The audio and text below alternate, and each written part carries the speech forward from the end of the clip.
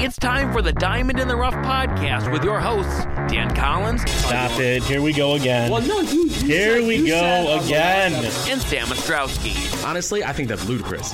I love the guy. Diamond in the Rough, episode 6. Thank you for making it this far, everyone. We really appreciate it. Always got to start by thanking the fans, Dan. That's what we got to do. That's Dan Collins. I'm Sam Ostrowski. We're here to talk all fun-themed prospects. They didn't see me. They didn't see you? You said that's Dan Collins. Oh, well, you know. This is a podcast. We're working on a Facebook Live maybe, or sooner or later, you know. Ooh, fancy. Yeah, to be determined for that. Gotcha. Until then, go check Dan out. He's a good-looking guy. Hey! Yeah, go check him on Facebook, Twitter, find his pictures, creep on him a little bit, why don't you? I'm not on Tinder. You can't check me out there. No, not on Tinder. I've never done the Tinder thing either. No time for Tinders. No Tinder. We're actually wrapped up. We both have lovely ladies on Absolutely. our sides. We got them on our hip, and I mean that as a good thing, of course. Gotta love the woman. Anyways, moving back to prospects, we're gonna do this episode a little different, Dan. Yeah, we are. We have an interview coming up, and we're going to base this episode around the interview, and that is okay because there's a lot of good stuff to talk about and a lot of great stuff you are going to hear from Mr. Zach Bernard, one of my old friends, and you'll hear about all what he does and how you could contact him and whatnot during the interview. But before we get to there, just a quick little tidbit. Are you going to apologize? I am. We are going to apologize. Yeah. No, you're going to apologize. I'm going to apologize? Just me? You're going to apologize for my mistake. Okay. Our mistake. Our mistake. We're in this together. So if you were listening to episode 5, you might have noticed in the second half that things got a little echoey, as you might say. Yes. So we apologize for the little bit of audio trouble that we had.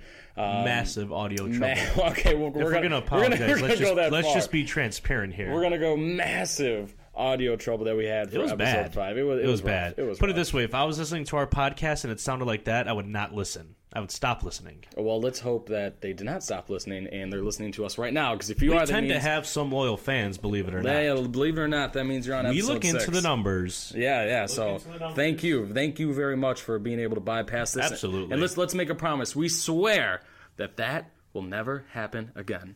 Well, what if it happens on this one? We haven't even re-listened to it yet. What if it happens on this show right here? We'll work on it. We're making a promise. Then we'll apologize again? Yeah, you know what? You could always cut out the promise, I guess.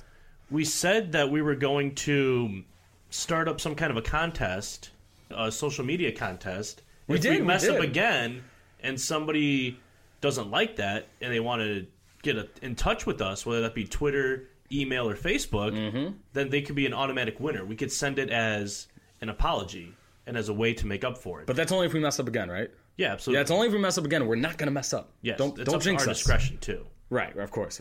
Which actually, you know what? I'm glad you mentioned that. Keep an eye out. Yeah, find us on Facebook, find us on Twitter, email us at diamondintheroughpodcast@gmail.com, at Diamond Podcast on Twitter, or just type in Diamond in the Rough Podcast on Facebook. We're going to do some social media giveaways on Facebook and Twitter. We're going to find, we'll keep it a surprise. So what you got to do is you got to just simply go, follow us, and like us. And look out for the posts, and we'll tell you what to do for your chance to win some cool-ass prizes. And if we mess up, you could win some cool-ass prizes. That's right. But now we have an interview to get to, right? We we sure do. Like I mentioned, we do have an interview today. My good buddy, Zach Bernard. So without further ado, this was pre-recorded, so we're definitely just going to have to get right into it, aren't we? Yeah, let's flip to it. All right, let's hear it.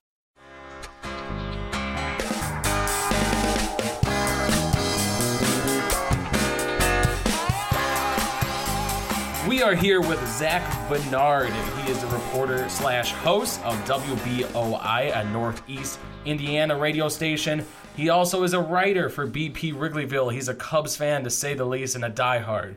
And he also is an editor. He's actually an editor for me, for the Read Optional Baseball website. So, Zach, how you doing? Couldn't be better. Can't think of a better way to end the evening, a snowy evening in Northeast Indiana, than by talking a little bit of baseball with a very, very good old friend. Yeah, that's right. Yeah, Zach and I go a little further back. We both went to Illinois State University, worked at the same student radio station. Zach, did I miss anything? Did I cover? I know you do a lot, so did I cover everything that you do? I do have a lot of irons in the fire, but I think you got all of them on that one. That was a perfect intro. All right, well, to be continued on what else Zach Bernard has coming up, because it's going to be plenty, and he's going to be on the big screen soon enough. We all know it, so he's already on his way. We already know everyone in Northeast Indiana is loving him, plus Chicago because he's a huge Cubs fan, but also The reason we brought on Zach today, Dan, is because Zach, I've known him for a little while. He is a stats guy, as some might say. He knows all the sabermetrics, and he could really dig deep. So, we've talked about all these prospects and, what we're looking for, what shows a good prospect coming up, what are the bad signs. And Zach, I guess what we want to ask you during this interview is really we want to dig deep and have you tell us a little about, why don't we start with the hitter side of things? What are some of the stats that we might not exactly be looking at, but we probably should be when a prospect is up and coming? That how is he going to be impressive to the scouts out there?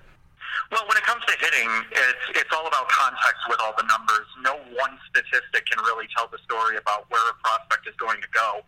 When it comes to whenever I write about a prospect or whenever I research a prospect, the very, very first statistic that I look at without fail is that hitter's on-base percentage, because from my vantage point of the 3 slash numbers, the batting average, on-base, and slugging, the batting average will always be able to be adjusted by the hitter. The slugging will most likely grow for a prospect. But the on-base percentage is something that's always going to be a good indicator of what kind of hitter that player is going to be. If an on-base percentage is low, hitters certainly can grow and earn better plate discipline as time goes on.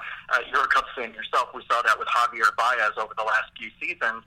But if a player has a very, very high on-base percentage in the minor league, I'm going to be inclined to think that this player has an incredible eye. They're going to be able to draw a lot of walks or at least force a lot of heavy counts, and they're going to be able to be a nightmare for some pitchers. So I always try to look at on-base percentage. And to give you an example, former Cubs prospect and current Mariners prospect Dan Vogelbach, I can't remember offhand, it was either half a season or a full season in Iowa. He had an on-base percentage of .425, and when you see a number like that for a guy who's almost major league ready, you can't help but think that even if you were to regress a little bit more, or even significantly, the lowest that on-base percentage is going to get at the big league level is probably around 360. So that's, Vogelbach is a perfect example of that, and with the high on-base percentage. So that's the first thing I look at. And I also try to give context to other statistics as well. I try never to look too much into power, and I believe you wrote about that at RO in the Austin Meadows piece about power coming to players eventually. And I do believe that to be true, that if the hitter only has 5-10 home runs, but he's only 19, there's a strong chance that he has potential to become a 15 to 20 home run hitter. It really just all depends on how his next few seasons go. But in order to get a better projection of that, I like to look at things like doubles and triples and really how many total bases he's logging to determine, is this guy going to develop into somewhat of a power threat? And when it comes to offense, those are the numbers I really look at. First, always look at on-base percentage, and then check out the peripherals in the context to age, size, position, things like that.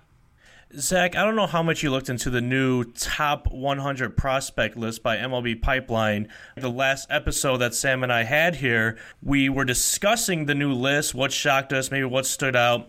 Was there any prospect that you might have thought jumped a little too high, fell a little too low?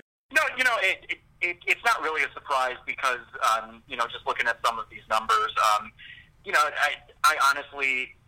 Usually, these things are always subjective. Whether it's MLB Pipeline, Baseball America, Baseball Prospectus, it's all subjective based on what they see. My personal view is that it's so hard to rank human beings because to their teams and to their organizations, they each bring about different impacts. So for me, my focus is usually always like what Baseball America does, for example. A team's top 10 prospects is usually what I look at because it's always interesting to see where people have been added or if people have moved down.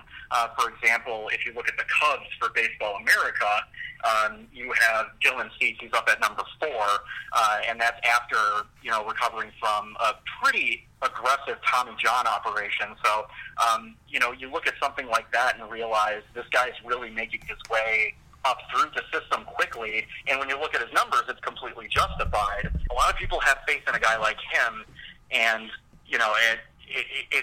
for me, it's always encouraging to see guys that have been on the list for maybe a year or two propel themselves forward a little bit more. Speaking of all these pitching prospects, all these guys are, whether they're on the top 100 or not, there seems to always be big talk about those flamethrowers who hurt their arm. I'm talking about one of Dan's favorites, Michael Kopech, in his future, and seeing if he could sustain that kind of velocity throughout the years, because the outlook doesn't look good if we're looking in the past. How can those pitchers sustain themselves through not only the majors but the minors to make it up to the majors? And two, you already fed into the hitters, so you might as well feed into the pitchers as well. What kind of stats should we be looking out for them as well? Well, for me, it's always a matter of innings load. And, again, I'll go back to another Cubs prospect. You might remember the name Pierce Johnson for a few years. Yes. The Cubs let Pierce Johnson go. I believe I forget which system he's in now. I'm pretty sure they let him go unless I'm confusing him with another prospect. But what I do know about Pierce Johnson is that there was a ton of potential there for this guy who he had great stuff. He was a flamethrower, but the problem was he kept getting hurt. And so I'll kind of answer both parts of your question here. What prevented Pierce Johnson from becoming a marquee prospect for the Cubs was because when you look at his stats and you don't see him making more than 120 innings in a season for several seasons, then that becomes a concern because, again, it goes hand in hand with the context of age and how many years he's pitched and things like that. For Pierce Johnson, he was really, really climbing up the ladder in age. I think he's 23, 24 now. And so when you go into his statistics and you see that he had a significant difficulty making it to 180 innings in any season, that becomes a concern, and that tells you that this pitcher cannot really sustain that. On the other end of that, if you look at a pitcher's numbers in the minor leagues, if he's 22, 21, he's about to make the break, he's highly regarded in prospect circles. If you see him logging between 150 and 180 innings per season, chances are the pitching coaches knew that they could get that mileage out of him and that he could sustain it. And if he's got good numbers while logging those innings, then this looks like a major league ready pitcher to me. We think of it as such a fundamental part of baseball. We don't really, I think, emphasize it enough, but I think innings pitched can give you so much context into what a pitcher can do and what a pitcher is capable of evolving into. Zach, as a guy who obviously loves his stats, loves studying his baseball players, can you give us a couple names throughout the past couple years of some guys who have shocked you, both in a positive way and maybe a negative way? A couple names who, when looking at the stats and the sabermetrics, they exceeded expectations, and a couple guys, when looking into it, you thought, wow, this guy might be the next star, the next big name, and then just wasn't able to get there. There are a couple names either in the positive or negative side that you could flip us off the top of your head. Yeah, sure. I'll go back to the Cubs for the first one because it's an easy one. I think about Javier Baez. This is a guy that a lot of people didn't believe in. You probably remember as well as I do the people who were saying that, this guy's a bust. He strikes out too much, and then look what he did last year. This is an incredibly talented kid who was able to make a name for himself in the postseason, and that was a really wonderful thing. As far as other prospects go, what happened with Trevor Story last year was a great thing. He was a huge surprise to me because I'd always seen the name and I'd always watched him and I'd watched him develop, and I always figured this was going to be a kind of utility middle infielder, somebody who won't make too much of an impact. But unfortunately, he broke his wrist last year. But he really made some waves early on in the season with all those home runs that he hit. So that's a nice little asset that the Rockies have. And one thing that Casey Boguslaw from RL Baseball and I always talk about is the Rockies have never been better positioned to win than they are right now. As a side note, we think they're blowing it, but we do feel that a player like Trevor Story was enough of a surprise and really bolsters what they're doing over there. As far as other players are concerned, I was really surprised to see Dansby Swanson last year.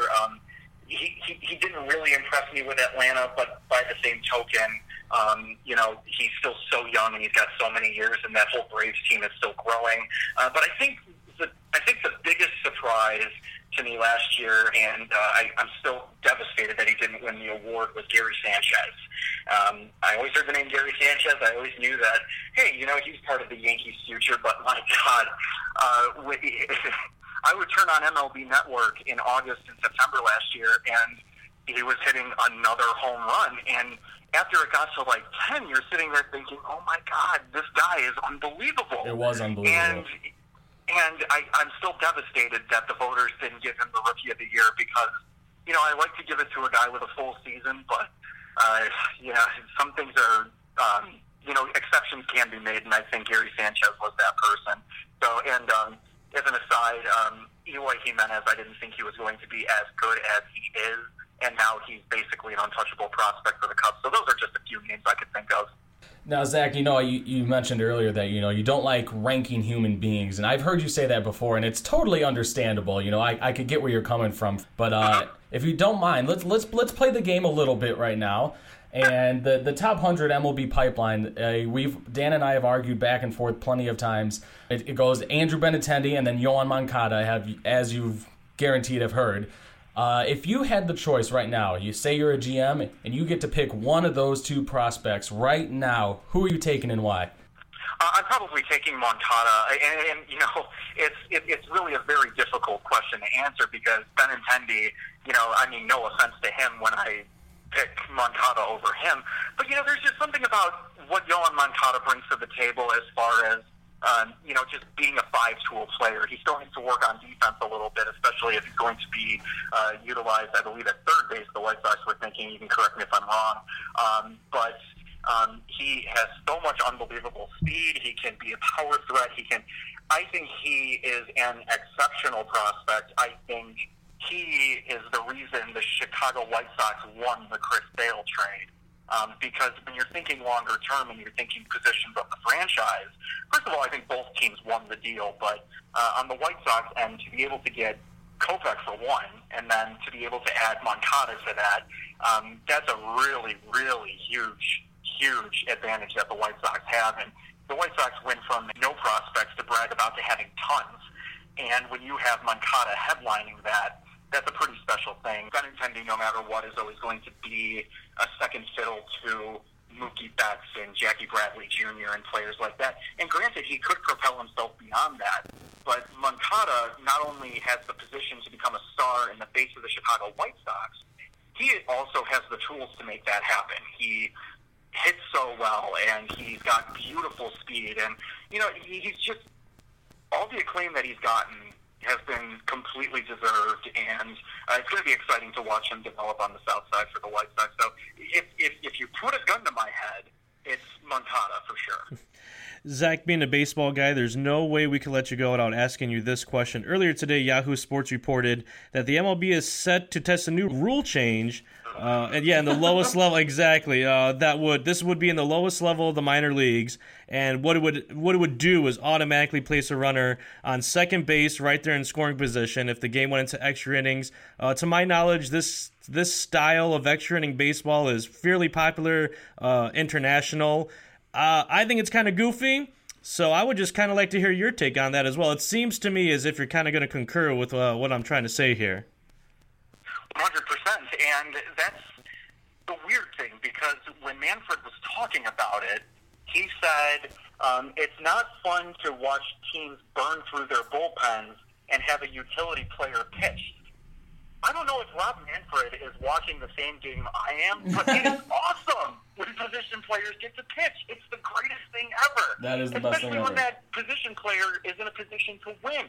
Like when John Baker did it for the Cubs a couple years ago in the 16th inning and scored the winning run.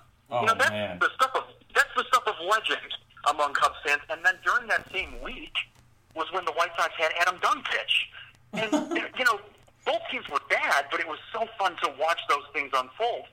So really, he's coming from a place that doesn't speak for the rest of us. And I do believe that he does the trial balloon thing. I think that, because I'm pretty sure he's admitted it. I'm not saying that as a fact. I feel like I've read that somewhere, but, it just seems like he likes to throw these things out there just to gauge public opinion. And the public opinion to this has been overwhelmingly negative because, again, it's such a fun novelty when a game goes 15 innings. When you've got Joe Madden putting Pedro Strop out in left field, those things are fun. Those things make baseball fun because they're unexpected. They're fun little surprises. And you never know how they're going to end up, so why try to remove that? Oh, I totally agree with you, Zach. Just like Travis Wood making that all-star catch in left field against the wall with the ivy around him. Just a beautiful scene. If you can't tell, Zach and I are huge Cubs fans, everyone. So. And that was the same game where it went 12 innings. Jason Hayward got on, got to third base, and then John Lester won with a bunt. That's if you put a runner at second base automatically, you're taking away the suspense of getting that runner home. And it's just. I don't know. I think it's an incredibly misguided thing, and what bothers me is he's hell-bent on this making baseball fun thing, when really it's more a matter of accessibility. People need to be able to go to games for less money. People need to be able to watch their favorite team without being blacked out, even though they can't get the channel their team's on. Mm-hmm. These are things that Major League Baseball needs to look at, but the problem is they're not looking at it because there's a chance these solutions would cost owners and Major League Baseball a little bit of revenue, and they don't want to lose that. So instead, how could we speed the game up, even though they don't need to do that? I read a tweet earlier this morning where somebody said, if you are watching a baseball game with the focus of a football game, baseball is not your sport. And that's 100% correct. What makes baseball special is that you can pace yourself through it. Mm-hmm. And that you can spend an evening with it. And I think those things are what make baseball special. And so to see the commissioner throw these ideas out there, I think they're trial balloons. I don't think anything's going to happen. But it's still disconcerting to see that Major League Baseball isn't addressing the real problems instead of throwing these ideas out there. Oh, absolutely. Why ruin a great thing, right? It's crazy to see what they're doing. And make no mistake, some games do have length problems. If I'm watching a game in August between two losing teams, I don't want to have to watch this game for 4 hours. And pitching changes, mound visits, things like that. There's a way that these things could be streamlined without changing the identity of the game. Because when I watch a long game, I know what's causing it. Too many mound visits, too many pitching changes. And I'm not saying limit pitching changes, but there's got to be a better way than deciding to change the identity of the sport. Oh, absolutely. Well, Zach, we really appreciate you taking the time, the insight. We loved it, and we know our listeners will love it just as much. Again, you could find Zach at WBOI Northeast Indiana radio station 89.1. Zach, what time is you on from? Well, okay, you're Central Time, so here it's 4 to 7. For you, it would be 3 to 6. All right, well, make sure to tune in to Zach from 3 to 6 Central Time, that is. And if you're on the other way, he's starting at 4 p.m. Or you can check out some of his writing on BP Wrigleyville or some of his beautiful edits, including on any one of my pieces. Just know that Zach Bernard made some beautiful edits to that piece, multiple actually, on ROBaseball.com as well. So, Zach, we really appreciate you taking the time. We'll definitely be talking soon, that's a for sure. And we look forward to it. Awesome. It was an honor, man. Thank you for having me.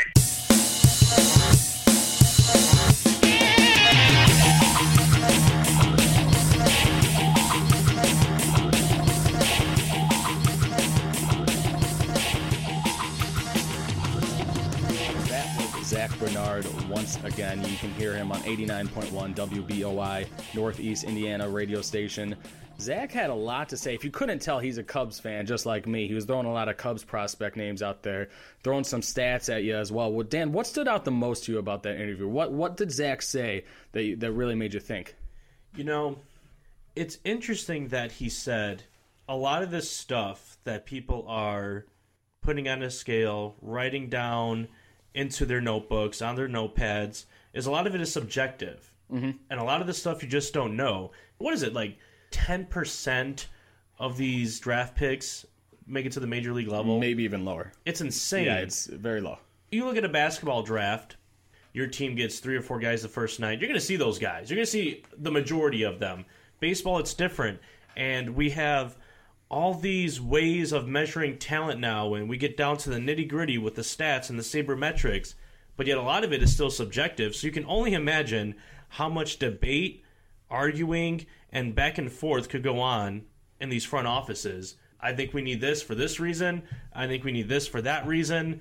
I don't think you're seeing it the way I'm seeing it. I think I'm seeing it this way. At this day and age, we're getting a lot better in that. You're coming to the table a lot less with guys who are squeaking under the radar, where, hey, we're the Rangers and we have this guy in our back pocket. You never heard of him. Mm-hmm. Odds are we have. There's a lot less guys that could fly under the radar nowadays with the way the sabermetrics and the statistics work. But a lot of it is still subjective, and a lot of it could still be argued. And at the end of the day, whether you're talking baseball, you just don't know. I feel like those are the most popular 3 words on this show.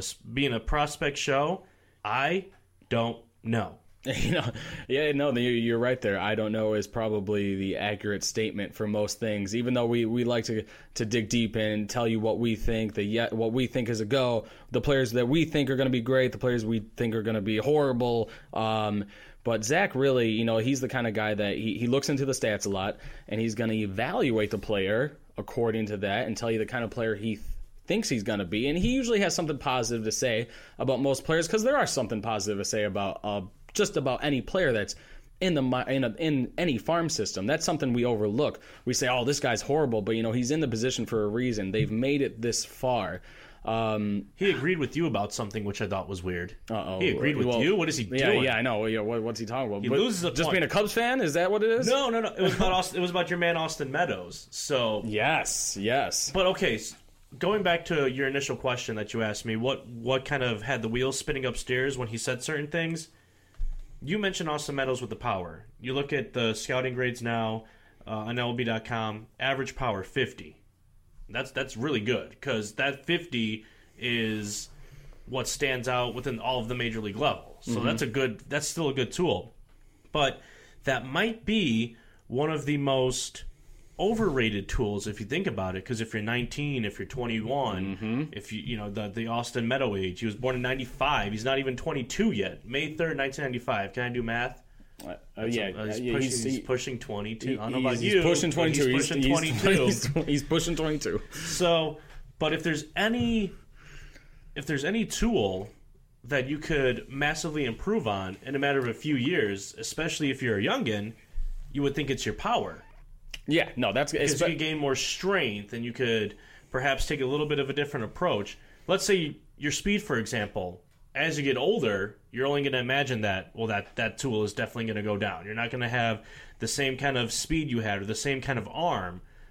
I mean, that's going to go for all your tools once you get that older. If you have the luxury of playing. Well, you're talking, way down the road. But one that you can improve probably the quickest, I would say, either your hit tool or your power. But if you hit that weight room, do a little bit of Rocky training where you're cracking a couple eggs in your protein shake raw and you're drinking them in the morning, you might be able to make some things work. So that's something you've mentioned on a few podcasts, and that really had me thinking, like, you know what? Yeah, he's right. That might be the most overrated tool. I think we're talking about all this. What we're getting at here is that as many things as we can measure about a player, as we can predict about a player between the numbers and between what we see and the way he stands in the box and the way he fields a ball, whatever it might be, there are still multiple things that are unmeasurable. And those unmeasurables come into play way more often than not. You're not inside a guy's head. You don't know what he's thinking. You just don't. He could tell you anything he wants during an interview, but he could be lying through his teeth. Hell, he might even believe it.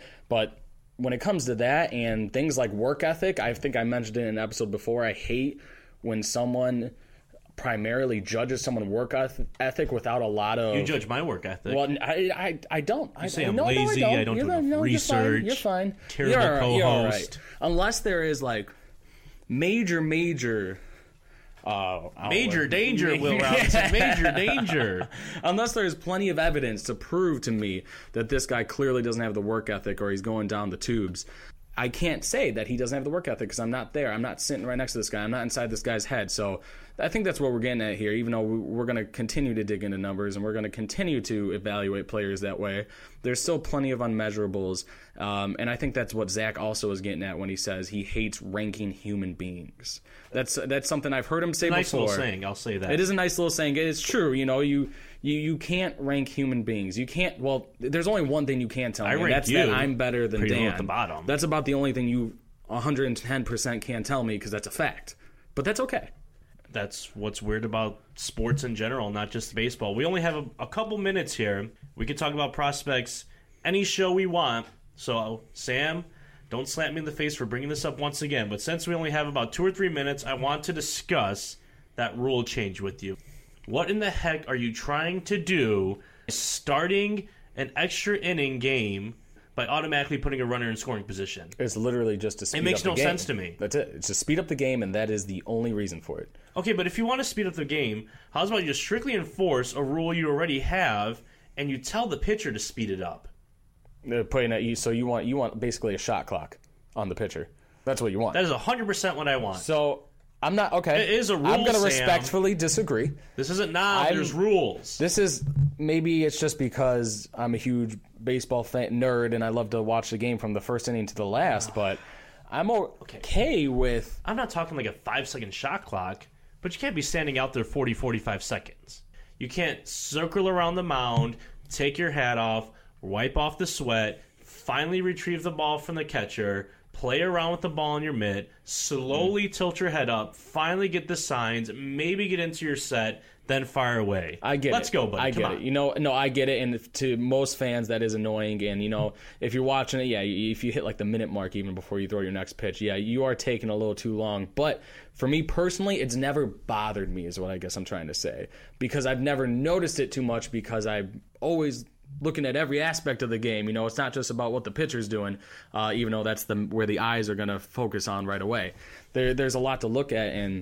But if you really want to speed up a game, do it that way. I think, saying. If you're going to change one rule, I guess that is they also implemented the possible rule of the intentional walk and not actually throwing 4 pitches. Goofy too. That's goofy. I don't mind watching a guy lob up 4 pitches. And very quickly, this gets back what to Zach said, and I'm going to paraphrase it. Correct me if I'm wrong. But if you're watching a baseball game and you want to see or get the same kind of excitement or thrill you get out of a football game, or for me, maybe even a basketball or hockey game. You're not going to. You're watching the wrong sport. You're watching the wrong sport. And you're not going to get that. But what you can do is speed it up just a little bit, and it will still be the same old slow-paced game of baseball. Maybe give the guy 20 to 30 seconds. That's maybe what I would say. I forgot, what is the rule, like 30 seconds or something like that? Yeah. So stick to that, enforce it, and it will still be a fun game, at least in my mind. And don't, as Zach said, take some of the fun elements out. Well, when it does go 16, 18 innings and a position player comes into pitch, you just ruined that part. Mm-hmm. So way to go. If it goes extra innings, you're already in extra innings. Screw it. Let's go to 16 then. It's already went more than 9, so let's just keep going. I mean, the extra inning rule, the starting a runner at second base is ridiculous. That's a dumb rule. There's no reason for it. It's going to completely change game plans, but not in a good way. If I'm the away team and I know I could start out with a runner on second base, let's butt him over, get him in. Yeah. And there then sacrifice fly, and then you got the. It would be hilarious if that's how it works, where the away team, it just becomes this perfection. Butt him over, get him in, then the third out comes. Home team comes up to the plate, butt him over, get him in, third out, and now you're just going around in circles. Not that that's going to work 100% of the time. It's not, but that's the game plan then, and it's not thrilling for one. If you're trying to make baseball great again, make it exciting. You're not going to be making it more exciting by doing that in my mind. I'm looking for those walk-off home runs. It's more exciting when a player hits a double to get onto second base, because then you go, "Ooh, we're on to something, baby. Here we go. We got this." Is that really how you say it? That's Is that how you look in your living room? That's good. That's Lord. Pretty much what I do. That was the worst way to wrap up episode 6. Yeah. Look at that. 6 in. 6 in and 8. I promise. One more. Audio-wise, it should sound better than what episode 5 was. Yeah, we're one promising. Last apology. We're I'm promising not apologizing that. for anything else anymore in this show. Otherwise, we owe you something. Speaking of owing you something, we are going to try that giveaway within maybe a week and a half, say. So be on the lookout. Go follow us on Facebook, Twitter, at Diamond Podcast. Please send us an email. We want to hear your thoughts, the listeners' thoughts. Diamond in the podcast. I'm losing it. Diamond in the Rough Podcast at gmail.com. We'd love to hear from you. Your thoughts, your questions, whatever it might be. Please send it our way. So we appreciate you listening. We've got plenty more to come. We might hit some segments again next episode. I don't know. We're changing it up now. We're getting funky, aren't we, Dan? Yeah, why not? Yeah, why not? That's right. Let's get interesting. That's right. Well, if Manfred wants to change up the rules, so can we. There you go. Damn right. That's right. Big thank you once again to Zach Bernard, by the way. Oh, yeah. Big shout out to him. We really appreciate him coming on. He's got some great insight. Go follow him on Twitter. I believe he's at Zach Bernard. So, hey, thanks for listening. That's Dan Collins. I'm Sam Ostrowski. This is the Diamond in the Rough podcast. We'll see you next time.